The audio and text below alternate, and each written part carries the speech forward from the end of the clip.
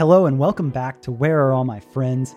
Every now and then, I have a conversation where I expect that it's going to be good, but then it's a billion times better than I could have even imagined. And this is absolutely one of those. It is with Misha Mansoor of Periphery, and we talked about everything.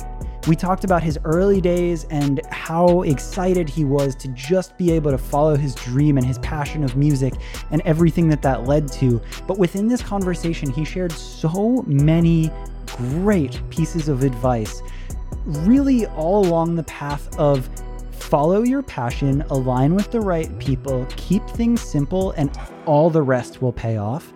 But hearing his story and hearing how that worked out for him and everything that he shared just made it hit so different.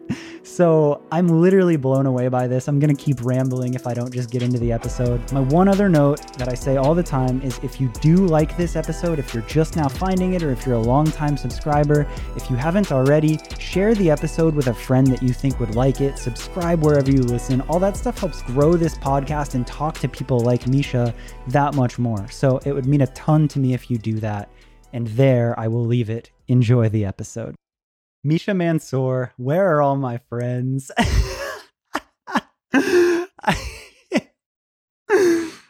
This is... How'd I look?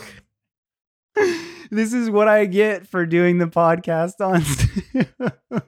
Yeah, this is your punishment. And I am, for the record, going to stay like this. So if you're watching this and you can't stand this visage, then you're going to have a bad time. Might as well just stop watching right now. I tuned into the Where Are All My Friends podcast, and I couldn't accurately see Misha, and now I don't like it. Thumbs down. You can a bit more accurately see me there. If you're wondering what I look like most of the time. Man, if you're listening to this, those are my real eyes. Yeah, of course. Wanted to look a little cooler today, so yeah. Yeah, I mean, I appreciate it, dude. Like, sometimes you got to come in and razzle-dazzle the pod. So, this is definitely razzle dazzling. This is the razzle dazzle. I feel good about. You're getting special treatment. This is nice. To explain briefly, I'm excited to do this podcast because honestly, I really didn't know you at all before this, and I'm surprised because we both have been around music for a huge amount of our lives and our careers.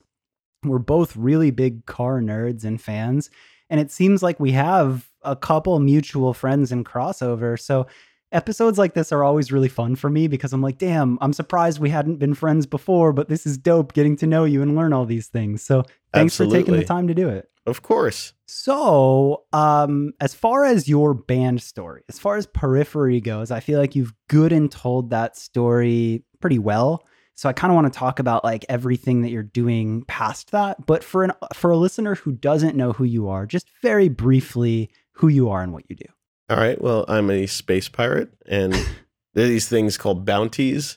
And I'm in a band called Periphery. I started it in a bedroom in 2005. It was sort of at the advent of like finding members on social media and the internet and forums and things like that, which did well for us. And I still make music in a bedroom. And that's basically the whole story. We've been able to go on tour and tour the world, and it's been fun. But it's always just been about having fun, really, just having fun with it. Yeah. You started music in a bedroom, and you continue to make music in a bedroom, except every now and then you travel the world when there isn't a pandemic. Right. Yeah, the pandemic has kind of brought it back to 2005 levels of touring, but. Yeah, it's something that I feel very fortunate to do. It's definitely, a dream that a lot of people chase, and that the odds are definitely against you. And I attribute so much of why we are where we are to just luck, unfortunately. Really? That's oh yeah, absolutely. Really? Yeah. Because. Yeah. Well, that's so interesting to me because I think a lot of times you'll hear a successful person kind of play to some amount of luck. However, the thing that I was looking at and thinking about right before we started recording is like just the incredible amount of volume of music that you've put out. you've put out so much music. Yeah, but it's a passion play, like at the end of the day, the music's always just been something that I enjoy doing. And I don't even think I'm that good at it, but I enjoy it. And the example I always give is like, I play a lot of video games too, I don't think I'm very good at video games, but I still enjoy it. It's very much the same thing. So it's just something I really enjoy doing. And I enjoyed sharing it because I was actually nervous to share it at first because I thought everyone would hate it, but then people didn't hate it, and that sort of created a little feedback loop of like, oh, well, I should keep sharing it. So I'd post it up online on forums and whatever that I happened to be posting on anyways. One thing led to another, and then it was like, oh, there may be viability for a band here. But yeah, it's a lot of it is right place, right time. I always say if I had to start a band again, I probably wouldn't, because I recognize how much of it is down to luck. And I have so many friends who are insanely talented, much more talented than me, who just didn't have the opportunities or whatever. I think one of the biggest scams in this industry, a lot of people try to sell you, is like, you just have to want it. It's like everybody wants it, Wow. wanting it, working hard, like being driven, all those things. People want those to be the separators, but they're not. Those are the things that get your foot in the door. And then beyond that, I'll say there's two things. One is having luck, but two is also not squandering it. So having a mindset, situation, group of people, advisors, whatever it is, or innate ability to figure stuff out, whatever it is, to help you maximize these opportunities, so that when you are lucky, you are making the most of them. I'd say we've been fortunate with that as well, but we haven't even gotten that right every time. Of course, it's a learning process. Well, that's actually a really, really interesting topic to talk about, because it's like, okay, cool. So you say that you attribute it to luck and you're just stoked that it worked out, etc. But then I do think that there's plenty of people that have been given that chance of luck, or the right place, right time moment. The spotlight's been on them, and then they do squander it. So where did you kind of get the self-awareness or the skills or whatever that was to understand, like, okay, I don't know how I got here. I don't know how people are paying attention. I don't think I'm the best, but people are, and it's catching. So now I have to continue to make sure that it goes and to continue to build that. Like, where did that come from? How did you figure that out? I don't think that was ever the mindset, though. Oh. Like, the mindset was just like, I like making music. My dream is to play live. I remember thinking, like, if we could just get a band and like do a tour in a van, just to not lose too much money would be the dream, like to just get in the van. Like, that was such a romantic idea, and it's like sleeping on people's couches, sleeping on floors, just really slumming it. Like, that was the dream. And that was like also like an attainable dream, it was never like, oh, I want to play like arenas. I mean, of course, everybody in the back of their mind wants that. And we still don't play arenas, but it's like, but that was never really like, it was more the sort of like intimate side of it that was a bit more like the sort of more DIY, like punk rock. Not that we're punk at all, but like just that kind of vibe where it was like, that's all I was aiming for. And everything else has been icing on the cake, really. So it was just more like, okay, well, we've gotten this far. Like, how far can we push this crazy thing? This doesn't make sense. And also, when I first started the project, it was very hard to find members, and our music was not cool. Like, the first few tours we did, people did not like us. Like, we were no, not at all. I remember just being stoked if, like, we saw a couple people kind of vibing out, because like people were just waiting for us to stop. What kind of tours were you on? Like, who were you opening for? Well, the first like sort of real big tour that we did was the Thrash and Burn tour. It was like the summer festival tour, so there was like 10 bands. I think Devil Driver was headlining, but Immure was direct support, and they were drawing the entire crowd. Okay. And we were actually somehow not even just opening, we were like second. But yeah, people were just waiting for our set to be over. Damn. But I remember there were some, there might have been the odd show where like there was like a little mosh pit at some point, and like that made my life, you know, like that was a big enough deal. If like at some point some people were kind of vibing or getting into it, like that was amazing. But I was just stoked to be playing live. So everything from there was just kind of like, well, where can we go with this? You know, like that's not so bad. It was all bonus round from there. Like as soon as you were on stage, you're like, damn guys, we did it. Yeah, that was the goal. That was because that was like kind of a realistic goal. Like all the other pipe dream things, it's like it's great, but it's like it's fun to dream about stuff. Like I like to dream about stuff, but I also dream about stuff recognizing that, you know, kind of what makes it fun is the fact that it'll probably never happen, you know? So like from that perspective, it was all bonus round because this was like achieving the thing that in my head I was like, this would be a dream. And I think it's realistic if we put in this kind of work and we're kind of smart about it, you know? Right. And also, didn't you have a background where like a whole lot of your family and your upbringing was like go to school, go to college? So even just getting away from that and trying that was like a huge win for you to get that. Yeah. My dad's an example of someone who like just, you know, studied in school, worked hard, got a job, bought a house, you know, had a family, you know, the traditional model of like the parent in the nuclear family. And like as far back as I could remember, you know, I'm first generation American, and like I found this out after the fact, but like there tends to be a very strong push on education, that above all. Education's the most important thing. So with my parents, it was always, and I was pretty bad at school. Like I wasn't getting good grades or anything like that.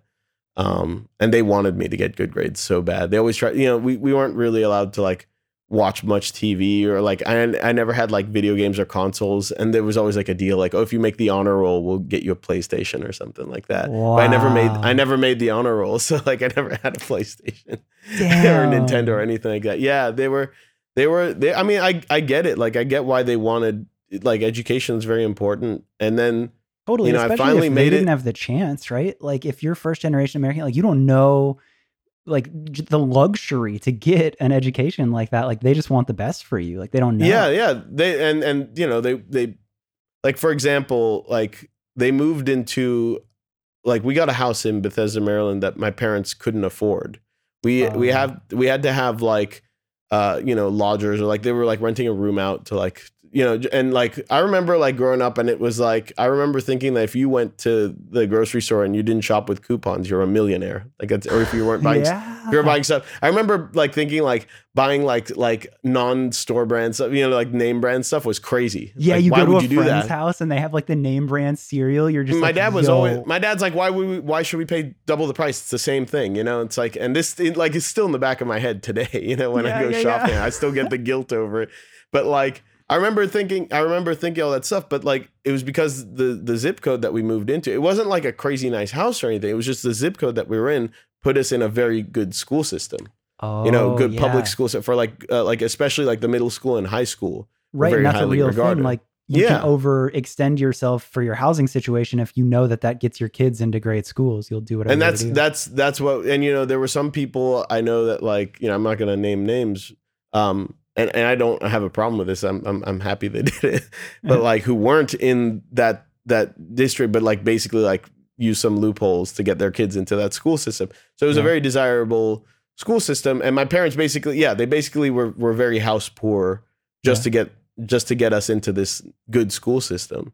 So that's how important education was to them. And as far back as I can remember, it was always like, yeah, you want to go to school. It would be like, why do I have to go to school today? Well, because you have to get good grades, and then you get into a good college, and then you get a good job, and you can buy a house, have a family, whatever.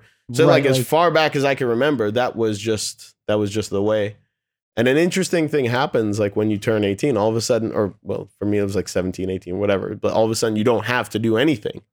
Right. Like, yeah. You like once you're out of high school, like it's a very interesting transition, because like you go from like, it is illegal for you not to go to school, to like, now you don't have to do anything. Just one day.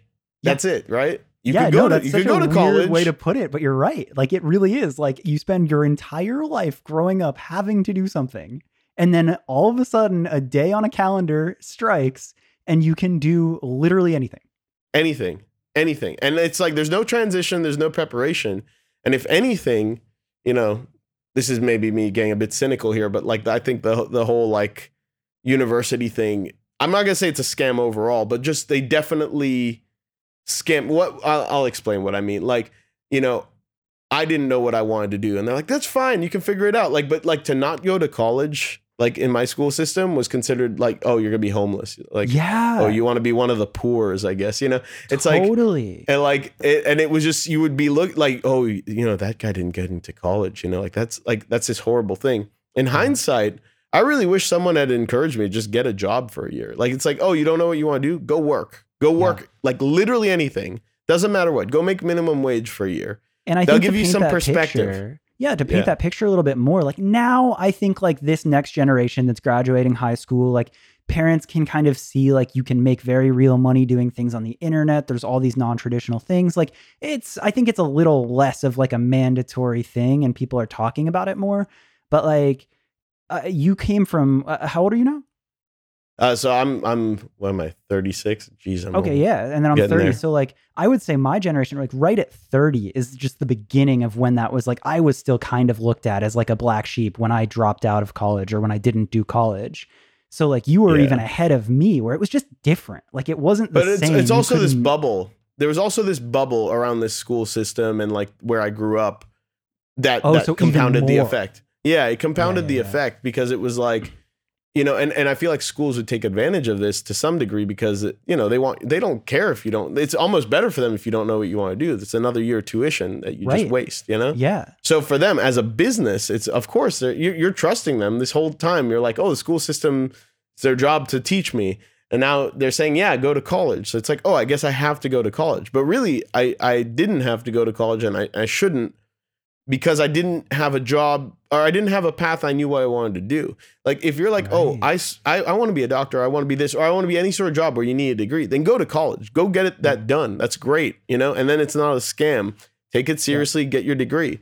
But like if you don't know, if you work that year, sorry to cut you off, like I think we're probably about to say the same thing, but like if you go and work that year without college, you understand like, oh, I have that like finesse and that grind where I can figure out how to do this without it. Or, oh, this sucks being the general manager of a thing and I want to go get a formal education so I can skip all these steps. Like you understand why and you understand what you're going for.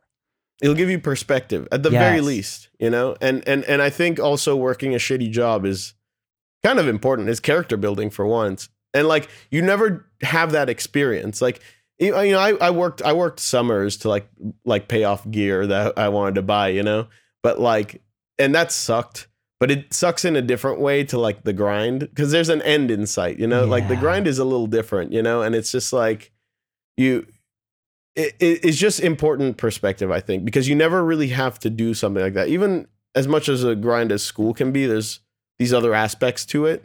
Mm-hmm. And it always feels like you're working towards something. Whereas just working a job, like just working whatever job, and you know, if you're just out of high school, you're not really going to have like a ton of great opportunities. I think that's important. I think that gives you a lot of perspective. Whether it helps you figure out what you want to do, it may help you figure out what you definitely don't want to do, and that can be a great motivator. If you're like, well, if these are the options that are available to me, like I'm not okay with this. So what do I need to do now? Maybe college is like this path may have seemed like a lot of work, but it's a lot less work than just working this with no real end in sight, you know, or what am I going to do? Become the manager of the store? Like, is that really what I want to do? Or maybe it is. Maybe you're like, hey, I like where I work and this grind is actually real and I could become manager, district manager. Like that's a path and that's a real path and you can make money and like, you know, but these are all perspectives that like in this bubble, like I wasn't going to get. So I ended up going to college. Oh, you did? And wasting two years there. Well, because eventually. I was going to say, like, you've done a great job painting the picture of what it must have been like to grow up in your life and to make that jump of, I'm not going to do the formal thing. I'm not going to do the college thing. And I'm about to just go play music or make music in my bedroom. Like, that came from a very different place. And that was quite the jump, it feels like, for you. And I get it even more so to be like, yeah, dude, the fact that we were in a van playing shows, like that hits different when you've already accomplished your breaking off from the path. And you probably have this like huge wave of appreciation just for that. Yeah. So I mean, like, I guess long story long on all of this, but the way it happened, I went to college not knowing what I want to do, not really finding out what I want to do there, and I was skipping class the whole time, just recording. Like, it was around the time where I figured out on my gaming computer I could start recording. Yeah. And there was software that was facilitating that, and then all of a sudden I could make music by myself without bothering anyone. That's just what I did all day, like every day. And I went to University of Toronto, which gets very cold. So I didn't even want to go outside. So I just stayed in making music. And eventually, after a couple of years, and this is the other thing, is I talked to a lot of people.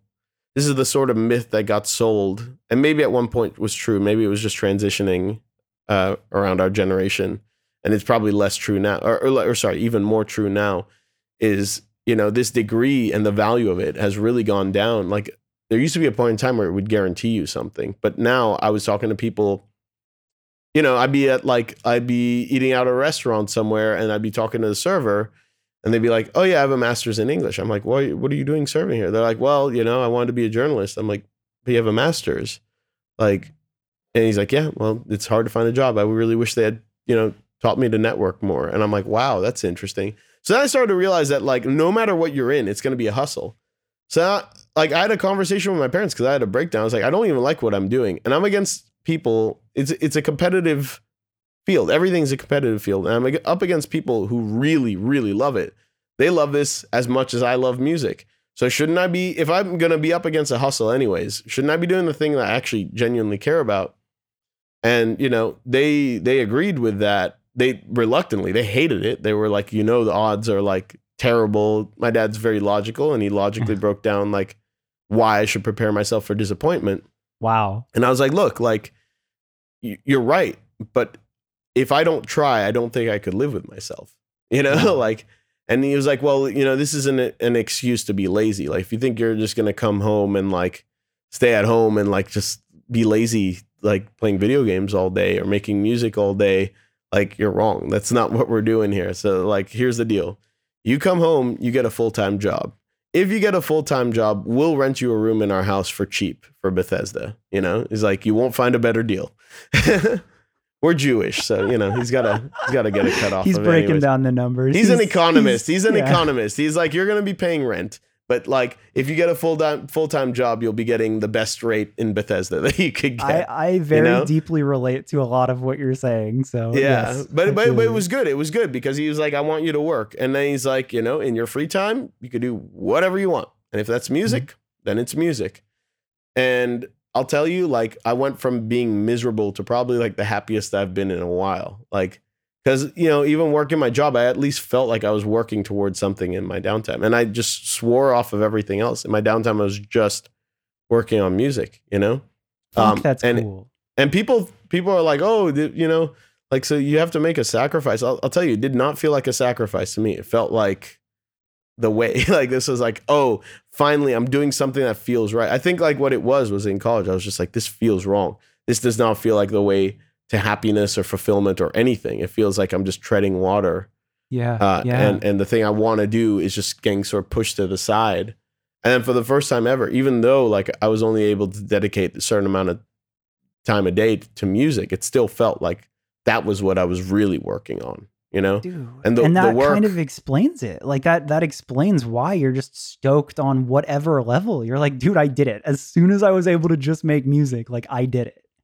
Well, yeah, because I was like, I was even there, and I probably wouldn't feel the same way if I was still at that level now. But like there, I was like, man, like, if I can just work and just do music in my free time, that's a way better deal. Like, that's fine. Like, and yeah, I was living in my parents' basement, but like, I didn't care, I was happy. It meant I had low expenses. I was able to walk to work, so I didn't need a car or anything like that. Like, I had very low expenses.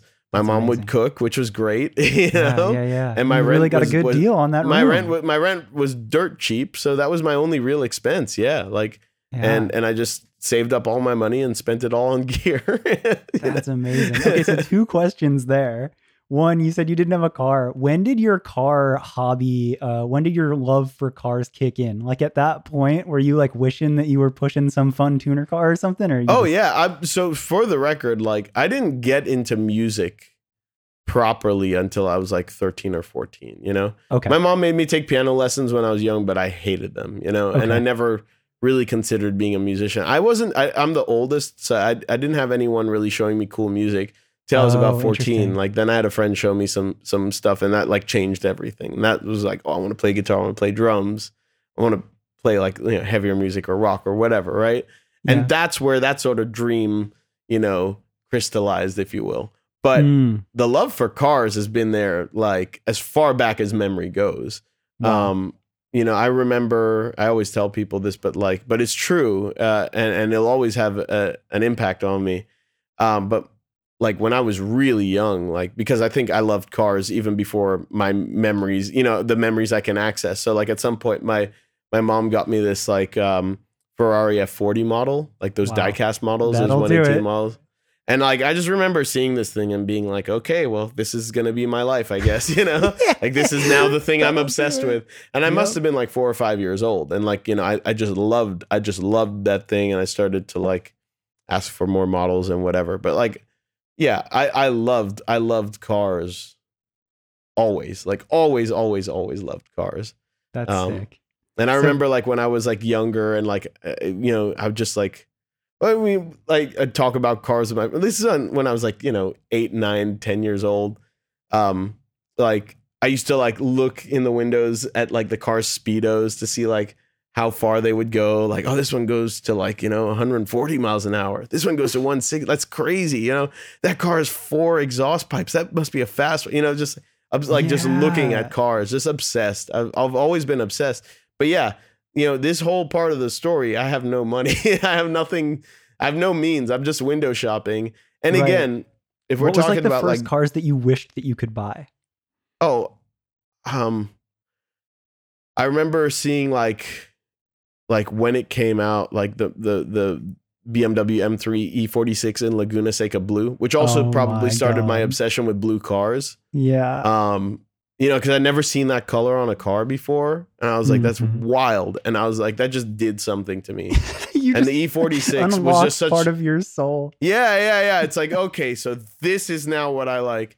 And I always liked the BMWs and the M3s, especially the, you know, the older ones. I always just thought M3s looked so cool. They always had the coolest wheels. They always had speedometers that would go like for like 180. I was like, oh my Yes. God, that's so fast. That's crazy. The fastest You know? car I've ever seen. Right. Because you always just assume that whatever it goes to is like the car's top speed, right? Especially Had as a kid, 4 like that's exhaust perfect pipes. kid logic. Like, yeah, well, it's got Right. 4 exhaust pipes. It goes to 180 miles an hour. This is the coolest car I've ever seen. Have you seen Coolest. this pastel blue? Come on. Right. So then like yeah, like that was like one of those cars. I also remember, so kind of a side note, like when I was 8, we moved to Belgium for a few years. Damn sick. My dad's job, right? But and that was fun. But I remember like at one point, like we were just driving around and we passed a Ferrari dealership, and like I just about had a heart attack.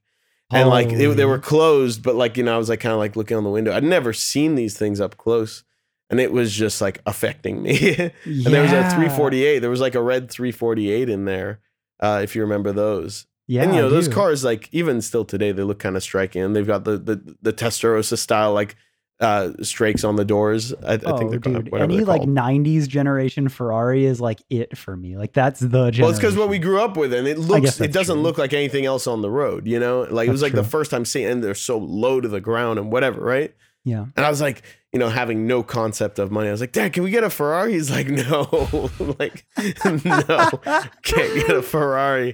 You That's know? amazing. And then like, I swear like a week or 2 later, I saw like a Ferrari parked outside like our apartment that we lived in. Like, you know, and we actually lived next to the school, that we were the building next to the school. So like I used to just walk outside, walk to school. So I was always walking. I was like, there's a Ferrari outside. I was like, oh, you bought it. He's like, no, that's not our car. Don't touch it.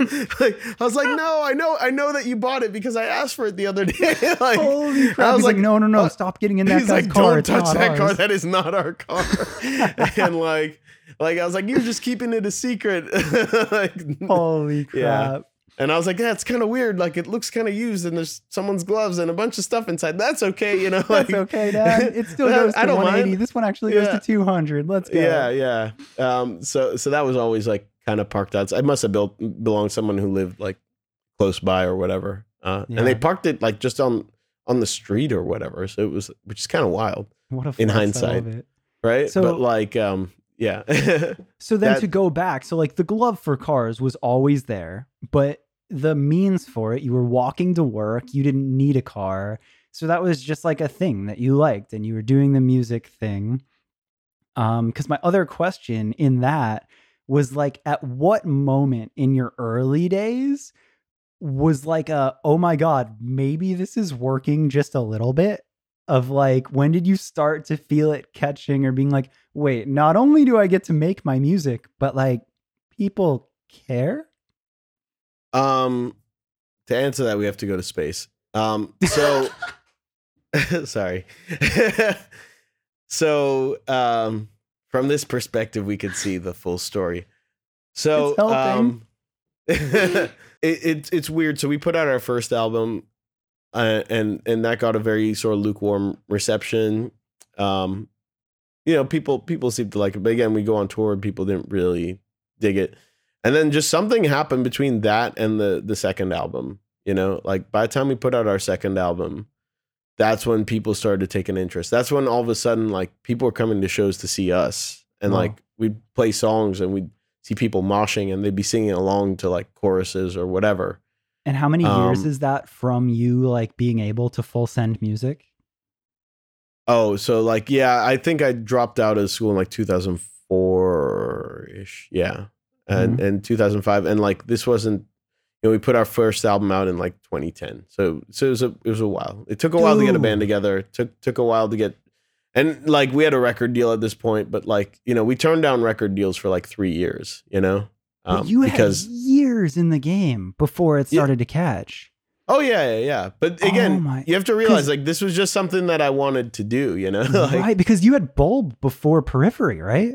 But that was just what I was uploading stuff as, Okay, yeah. And like, I'm putting out a solo album, and that will be under Bulb. That became my name by accident. Got it. That was the name of my only other real band in Toronto when I lived there. Like I had a band, it was called Bulb. Okay. That all fell apart. But since I uploaded everything and I kept uploading stuff, people just thought that I was Bulb. They just kept calling me that. So you're like, and all it's right, anytime you have to explain a long story and explain why people are wrong on the internet, like, it's a losing battle. So eventually I just became Bulb. It's not a name I would ever I've never self-apply that name, but I just gave up eventually. So I became Bulb, and that became my sort of nickname. And then it became like kind of a good like shorthand, like if we were on the road or whatever, and if someone calls me Misha, then I probably know them or have met them. If they call me Bulb, then it's like we haven't met before, Oh wow, yeah. Yeah, that hey, actually Bulb, makes sense. be like, oh, what's up, You're like, hello, new friend. Let us hello, meet. new friend. Yeah. So yeah, it can provide some context, but maybe less so today, but especially back then. But yeah, like that. It all took a while, but like, there was a lot of sort of like internet hype about us, and there were labels that were interested but not interested. A lot of the labels that were interested, I think, had people there that were like, oh, you got to get this band, but the people who made decisions didn't really understand why, or didn't get it, and then like Ash at Sumerian really wanted us, and then this is where Sumerian was like kind of like, who, like, what is this label, Yeah. And we turned down record deals for like 3 years, if not a little longer, because I knew exactly the kind of deal that I wanted. Everyone was like, you're never going to get this kind of deal. And then eventually we did. And right now, in hindsight, I'm so glad that we waited, because as a result, we own all of our music, Dude. We own everything. A weird parallel that I'm kind of like drawing as we're talking is your career as a musician is so ahead, but so similar to what people can do now online with, like, you can download a DAW, you can make your own loops and samples and beats, and you can kind of be like this solo artist, be it hip hop or bedroom pop, whatever. People can make music on their laptops, record at home, and just upload it and have a career. And that's such a common thing now. But like, dude, Yeah. you were essentially doing that back in 2004. And you were probably working on a genre that people didn't understand the same way that some of these genres are now getting understood, which is so wild. No, it's definitely a parallel. And people always ask me, they're like, so what's the secret? Do you have any tips? And I'm like, the problem is that like all the things that work for us will not work for you anymore because they're now the standard, And when I was doing these things, I didn't even think about it. Like the reason I was sharing music online was because I posted on forums back when forums were a thing. Now you'll probably have Discord or whatever, Right. And the dynamic on Discord's a little different too. But like, forums were big back then. And the reason I was on forums was like, I'm a big Meshuggah fan. I play 7-string guitars. I'm a big Petrucci fan and production fan. So I was on all these forums because, I couldn't talk to my friends about any of this stuff. And it kind of annoyed them if I did. And then all of a sudden there's a group of people where not only like, can we talk about this stuff, but they're happy to talk about it. So I found like my little group of people, and then I happened to upload music. It was like the music was like a secondary thing. Yes. And a lot of people, every now and then there'd be someone who'd like be like, oh, that's a forum like where Misha posts. Let me post some music and be like, who the fuck are you? I could swear, right? Yeah. Yeah, okay, yeah. They'd be like, who the fudge are you? And like they wouldn't listen because, it was like, oh, you're just here to shamelessly self-promote, Right. Whereas like I was like a community member first, and like I was kind of sheepishly putting my music up, but then people liked it. So then I was like, oh, okay, well then I might as well just keep uploading. But there was never this like master plan of like, this is the trick is like you go on the forums and you make friends and then you upload your music. It was actually something I didn't even think about. And as I said, I almost didn't do it because I was so nervous that it was going to get ripped apart. I can really speak to that too, because I was on car forums. I wasn't on music forums, but I was on car forums, and it was just a different community. It's not like Discord or Instagram or Reddit. Like it was like you almost got respect if you could bring and share value with people. Like the more you could come in and say, I figured out this guitar tone, or I figured out how to do this engine swap, the more value, the better, higher quality photos you could upload, or the better tracks that you could share got you the cred, which doesn't really feel like the same space anymore, strangely. And that's you're sort of hitting the nail on the head there, which is that you're getting involved. So like you have respect from other people for being part of this community, and it's genuine. You're there because you're talking about something that you're passionate about, which most people aren't. Yeah. And then it just happened to be a good vehicle to put out music. So that's why I was like sort of prolific. It was like I was just so excited that I could be recording music on my own. Yeah. And that I could do it myself, not bother anybody. And I'd be recording till like 4 or 5 in the morning, and just like putting out ideas, and then I just upload them, and I could get like instant feedback, and people seemed to be stoked about it. And I was learning as I'm going. Sometimes I was getting like critical feedback. Sometimes people were hating on it or whatever, and it maybe helped me develop a bit of a thicker skin towards that as well. But like there was sometimes stuff where I always found that like if someone said like criticize something about it, and it kind of hurt, it was because I knew it was true. And it's like, well, maybe I need to work on that. Maybe I need, like, if I just disagreed with them, I'm very stubborn. I'd be like, whatever. But like, if there was like, if it kind of stung, it's like, okay, yeah, maybe I do need to work on that. And I would work on that. So it was a little bit of it was a way to sort of learn and improve. But yeah, I think the important thing is that the impetus was pure there. It was really more about like just community and chatting with friends that you were stoked to be able to chat with and like learn more about this very, very niche hobby. Totally. And I love the way that you're framing that too, because you're so right. Like if somebody were to come to you and be like, how do we replicate this? Like you can't, because that was such a different time and a different era. But I just think that it's, again, another testament to you just being a genuine fan and loving what you were doing. Because I think the thing you can replicate is whatever your craft is, whatever the year is, you can find, like, you can be passionate about it and find where other people are passionate about the same thing. Like that will always exist somewhere. Yeah. And like, but that's a lot less clear a path to like, how do I make, you know what I'm saying? It's totally. Like, because what I'll tell people is just, follow your passions, like just do the things you're passionate about, and like maybe things will line up. And I was just passionate about it in and of itself. So I wasn't getting anything out of it other than like, oh, I can talk about these things. Just like if you're a car guy, car guys, if they get together, will not shut up. Yeah. Like you have yeah. to pry them apart because it's like, oh, it's kosher to talk to you about this stuff, and like people aren't gonna hate us, you know, like. Yeah. And then everyone else is like, yo, well, you guys just shut up about cars, and you know, like So real. so it's kind of that thing. Like the goal there is just like, oh, like we can have this conversation. That's awesome. So like that's unfortunately the trick. And I mean I don't know what the trick is today, and unfortunately the scene is ever changing. So Totally. But it's just you cool. know. It's like really cool to hear that because you were just doing it for the love of it. And again, there's this weird parallel where you kind of did exactly what artists are now excited to do of like record in their bedroom on their own and be able to put stuff out. You had this vision for what releasing music should be, probably ahead of its time when everyone was signing away a ton of their rights. So it's not like you had this stubborn master plan or anything. It's kind of just like you kept it so simple in the sense of like, does this feel rad? Am I stoked on this? And followed that compass. And then the universe happened to work for you in that sense with a little bit of. It's kind of still what we do as well. Yeah. You know, Fuck, so that's cool. Yeah, it's fun. And that's the thing is like, actually there was like a point where, and this is like kind of a word of warning. It's like, to those of you who are successful chasing your dreams, and it's a lesson I had to learn as well, is that can backfire. That be careful what you wish for because you might just get it. Because all of a sudden, you know, I think anyone who looks at a hobby and says it would be wonderful to make a living out of this should be aware of this caveat, which is that it becomes a job. No matter what you do, you know, there will be moments where your job is still a job. Yeah. And some of the magic of a hobby, some of the best parts of a hobby are that you never have to do it, but you have to do your job.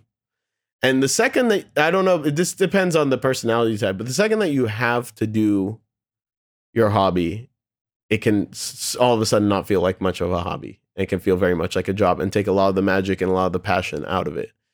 And that started to happen with the band because like, you know, all of a sudden now we're making money. Now it's like one of my main sources of income, and we're not making a ton of money, but we're making money. You know, we're now not negative anymore on tours. You know, and now I can like quit my job. Like I had other jobs, like I was like producing, and I've always had like a bunch of different ways of making money because the goal for me was always to try to make money eventually passively to where I could like be making money while I'm doing this podcast with you, you know, or whatever, just sitting around playing video games. That was the goal, right? Because I was like, working sucks. Working sucks. Working is hard. And it's like, if I could find a way to make money without having to work so hard and grind constantly, you know, like not only would that be great, but it's much more sustainable. It's like, I'm young, I have energy, I can grind now, but eventually I won't. So I wanted to like look towards the future. But yeah, like this started to become a grind, and I was like getting very upset about that and kind of depressed because it was like, well, I've achieved my dream. This is my dream job. I've achieved the impossible for me, and yet I'm not getting much happiness. I'll say it never affected our music or the creative. Like that's always been very sacred, and we contractually and had everything in place to make sure that no one could ever fuck with that. Like that's great. The label never heard our album until we were turning it in for it to be printed. So like that was the first time they would hear it. Same with management. Like it was like no one was involved with the album process except for us. Sick. And that was always sacred. But the everything else and the touring and like the approach and like what sort of looks we're going for with touring and why we're accepting this and, you know, this festival or whatever, that's where we were making compromises.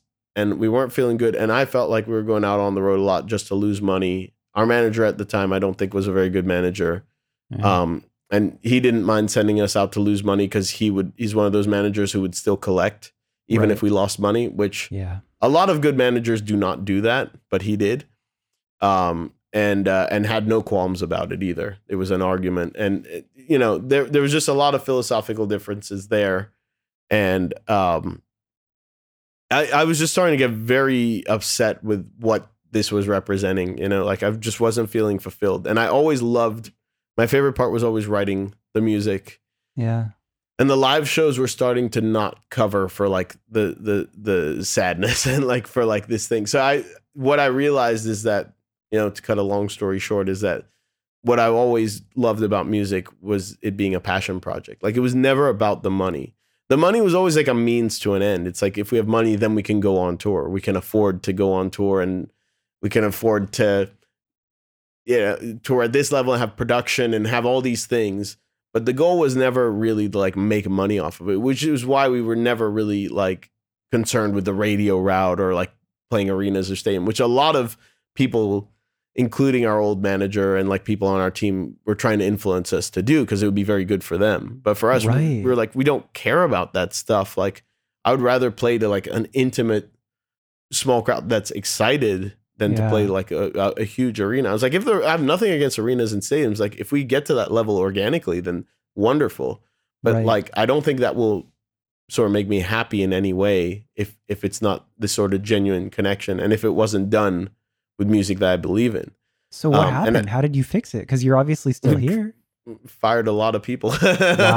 Wow. And took control of a lot of stuff. Started our own label. Got a manager who is incredible. The only way I could like sort of relate that is like, if you ever dated a girl or significant other that was just terrible to you. I feel like everyone has that one bad one, you know? Yeah. I generally get along with my exes, but like, there's one that like I don't talk to. Mm-hmm. I don't think she's a bad person or anything. We just were very, very bad fit for each other. And you can I have look not back at it and be like, "Whew, that wasn't right." And then I remember the girl I dated right after. I was like, "Oh my God, I didn't know that it could be this good." Like, why was I putting up with that? Well, this manager's kind of the same thing. It's like, God, we've been with him now for like 5 or 6 years. And like, I consider him like a member of this. Like, at this point, he's so enmeshed in the band. Like, I couldn't even imagine Periphery without him. That's amazing. And like, unlike with the previous manager, I want to make sure this guy gets paid this guy's worth every penny. I mean, since he's become our manager, Periphery has just made more and more money every year. Yeah, so like and that's the sign of a good manager. It's like, whatever you're paying him, you should be still netting more. So this guy's the real deal. Yeah, literally, our band would not be where it is without his help. And he understood what we wanted to do, and effectively, we've been able to turn. For me, because I had all these other side ventures and signature models and businesses. Now the money that Periphery's never made very much money, but now that doesn't matter. Right. Well, I was going to ask you about that. Because at what point in your head, like, it seems like you did a lot of what you do in your life out of a point of just passion. However, you did acknowledge that early on, you're like, I should figure out a way to have some kind of passive income. So like, where did your business savvy skills come from? Where did that idea, and where did just going from being like, all right, I should have passive income, to thinking of ways like selling tones or selling digital assets, like, where did that really start clicking for you, and how did you master that? Because I think you've done a great job of it. I don't think I've mastered anything. I think this is just one of those things where it's just the way my brain is wired. Like, I wouldn't even consider myself like kind of like strong with business. I never would have considered myself with that, but it was just sort of putting things together. Interesting. And I mean, even still, like, there's so many. I just consider myself to be very mediocre at a lot of things. That's so wild. But I surround myself with people that like sort of complete teams, and that like you could delegate. Yeah. I'd say that's kind of an important thing. It's not about all being great at something. It's like, if you can just delegate and have everyone kind of divide and conquer, that makes it very efficient. That's incredible. The people that I work with are people. They're people that I trust. Like everyone that I work with, I like, and that's very important. And I would put that over money. There are deals I could do, and there are companies I could work with, and there are moves I could make right now. I could make a few phone calls and make more money. Right. But I like the people I work with, and I think that's the most important thing. Like, having a genuine relationship with the people that you work with is worth whatever amount of opportunity costs as far as money. Well, it's like you kind of just explained that lesson that you guys learned, is like, you did the thing, be careful what you wish for, it becomes the job. You experienced Periphery as a job. You experienced it not being rad, and then kind of had this second breath of life of like it getting better.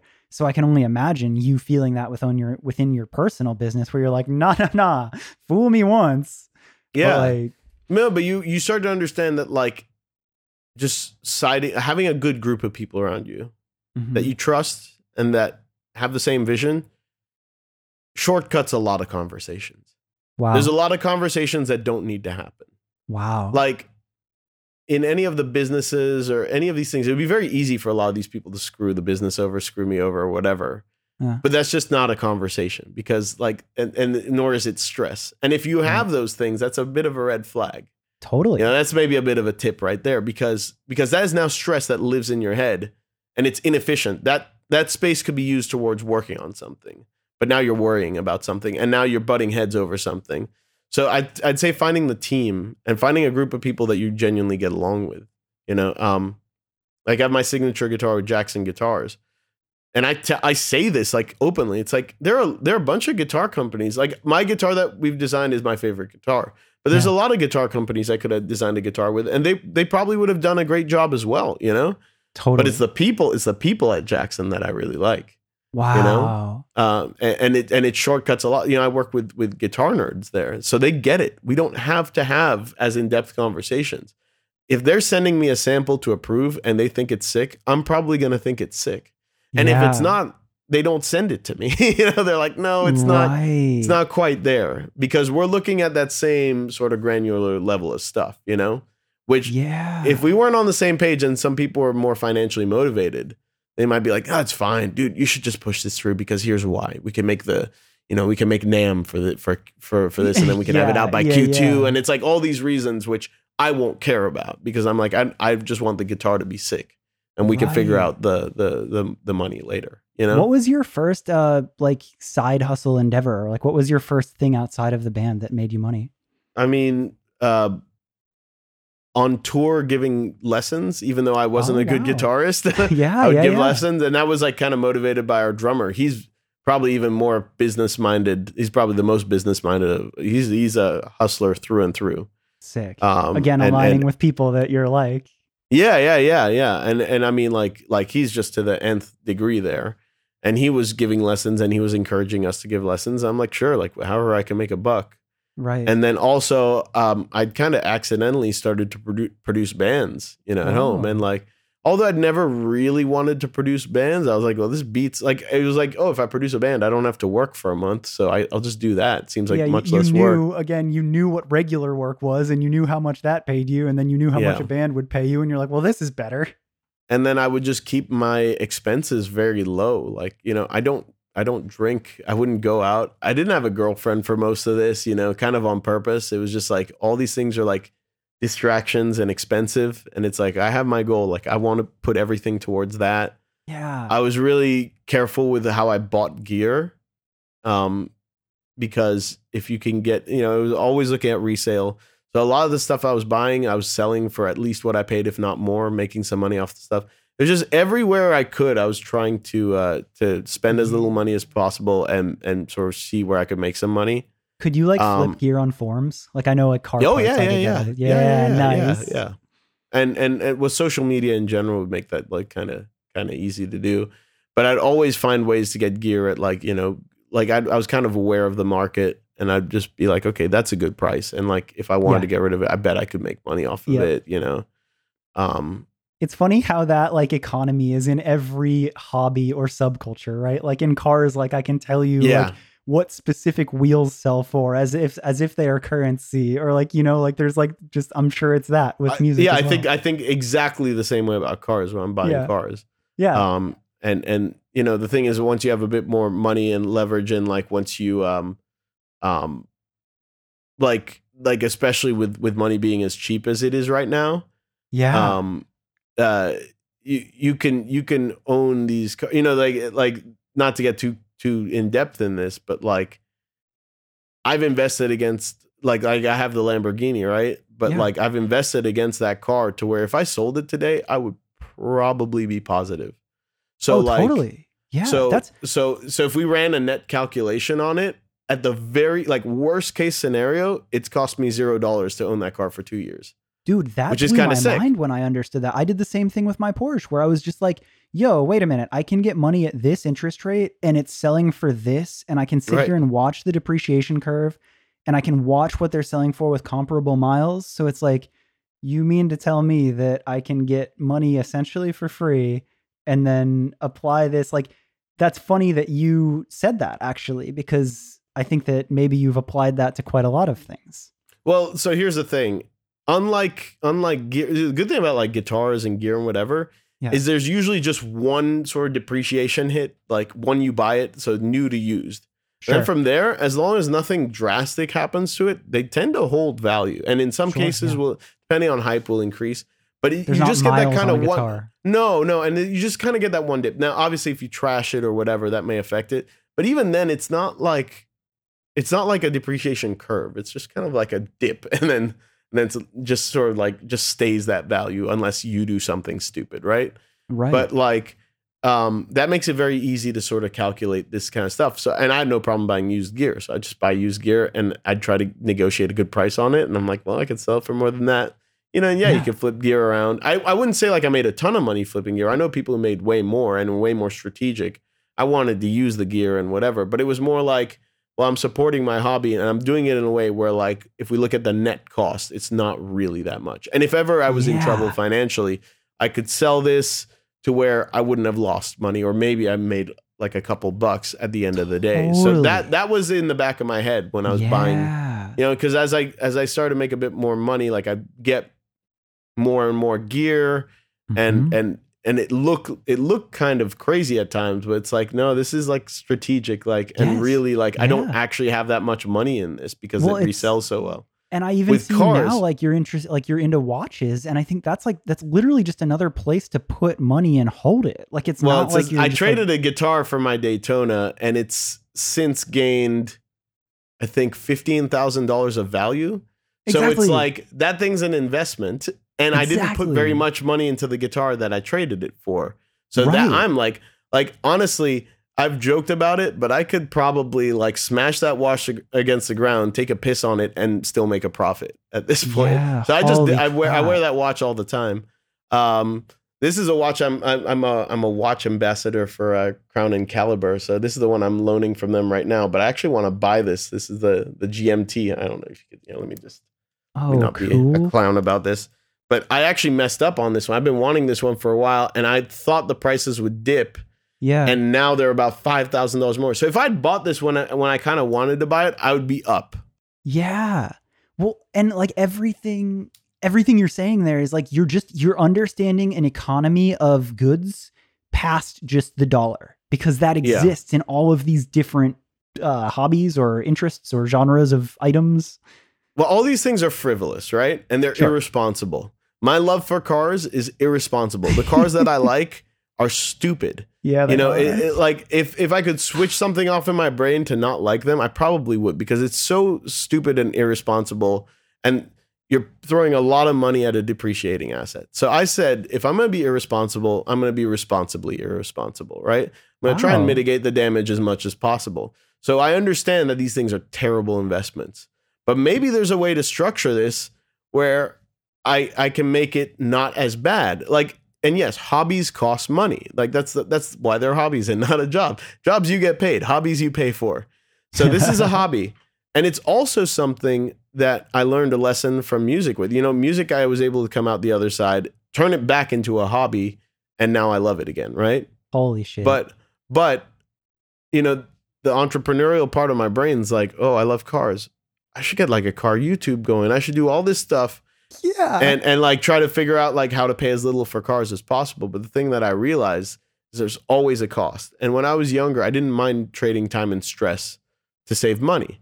Yeah. But now that I have a bit of money to play with, I'm better off using that and saving myself the time and stress. So I'm actively going to keep cars as a hobby.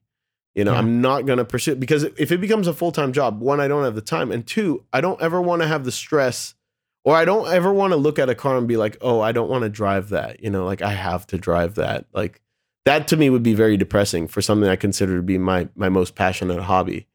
And the cost of that is money.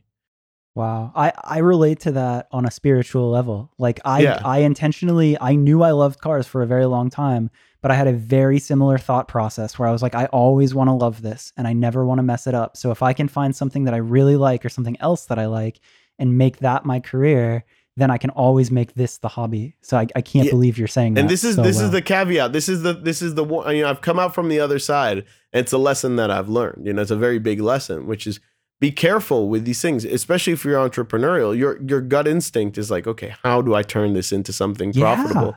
But that cost is time and stress. And eventually, and especially as you start to get older, time and stress aren't something that you can just throw around as much anymore, and those are very valuable things. So I would rather just spend the money. But if I'm going to spend the money, I'm going to spend it as responsibly as possible in the pursuit of something very irresponsible. To conclude this, because I know that we've been rambling a little bit and we've gone in our little side ventures and all that. This is the danger when you have people who have similar interests. You will ramble about stuff and lose people. It's so bad, but it's my favorite thing. I acknowledge that it's bad, and I'm like, I don't care. That's fine. No, it's good. Here we go. It's good people. So, though, to conclude a podcast episode and to make it somewhat manageable and not a giant long episode, I think the thing that I was really the most interested with you is that there's this theme of a genuine dude who showed up and did something that he loved, had success at it, and stayed genuine and stayed doing those things. And the success and the side hustles and the side money and all of those things were kind of the afterthought, but you did them very well. So the piece that I want to conclude with is like, what would you share for those people that are next up, right? There's going to be different genres. There's going to be different structures in business, but I think the example that you said is so remarkable that I'm just curious of your perspective as you now look at it as a whole. Yeah, I'd say my advice will sound cliche, but I'll warn you guys. There's a lot of lessons that I've learned in life, and then like after you learn it the hard way, you realize it's best summed up with some cliche sentence that you're like, I finally understand this. That's the perfect way to say it. I just never had the context or perspective to understand why that's the perfect thing. But this is gonna sound super cliche, but it's also the most effective way to get the point across, which is just be genuine and chase genuine things, chase passions, chase things that you want. Do not chase the money. And like the money will follow, it won't follow on its own. Be strategic, be smart. Try to educate yourself. Try to just always have the perspective like how can I profit from this with, from a financial sense. But that should always be secondary. If I had a choice between something I could make considerably more money with, but I wouldn't enjoy, or something that I'm making considerably less, but I would really love, that is what I would choose every time. And I would just trust that the money would come. This is my coffee company, right? Golden Lantern Coffee Roasters. I don't think we make. Of course, you're into coffee too. Yeah, Come on, no, dude. I'm like the biggest Come coffee on. nerd. Biggest coffee nerd. It's the only reason why I have a coffee company. So I partnered with like our old tour manager, who's a genius at roasting. We don't make any money. Doesn't matter. I put so much time and work into this because I love it. I'm actually technically a silent partner. Like I don't need to like put any work into it, like as per our contract, and I do just because I love it. And honestly, the way I see it, like I'm getting free coffee, and like it's the best. It's like the absolute best coffee, and that's worth the investment alone. But like I'm also getting to like work on a craft that I really, really care about. So that comes back to that's my latest sort of investment. I don't ever care if we make a buck off of this. Like I'm so stoked with, and it's one of my best friends. I love him to death. Yeah. He's a guy I trust to the end of the world. He's one of the hardest working people I know, Matt Rosenblum. It really sounds like that's the theme in your life. You chase the passions. Yeah. Yeah. And like, I don't know why, but I've been pretty fortunate that like when I really set my sights on something, it's like I can just trust myself to make it happen, It doesn't always happen. I've failed at like a billion things, but Sure. like, but the things that have been successful have always been the result of like just feeling like, this is probably where people are like, oh, you want it. Like everybody wants it, but it's just really like pursuing it for the right reasons. Because here's the thing, and this always used to be my argument with music, because people are like, why don't you just sneak a couple radio songs onto your album, and then those can be like the drivers for radio, and then you still have all the stuff, and it's like I have no interest in that because that's not why I make music. I don't even know how I would create a radio song. You know, we've had songs that have been on radio. We have songs that have had some commercial appeal, but that was never the goal. That's just how it happened to be. And that's a beautiful thing, in my opinion, you know? But to sit there with a goal of trying to create that is all of a sudden makes it not fun, you know? Yeah. And there are people that fall into that trap because they're at this turning point where if they did that, you know, there are potentially great financial advantages, you know? All of a sudden your bank can make money. You wouldn't have to worry about money anymore. But it can also alienate your fans. It's such a risk. And it's just, if I did that, it just wouldn't be genuine and I wouldn't be passionate about it. I wouldn't be able to sell it. And if it sucked or if it got criticism, like I said earlier, I would agree with them and it would really hurt. If I do it now, it would ring true. You'd feel it. Yeah. I'd be like, fuck, you're right, dude. That sucks. I can at least say that what we've done with Periphery, like and all my side projects and solo project, whatever I put out, if people hate it, like it's fine. Because I believe in it. I'm a stubborn asshole. Like I'll be like, yeah, that's cool. Like I know what I like about it. I know that I feel good about it, so it doesn't matter. But if I compromised on that and then got called out for it, that would hurt. That would sting real hard.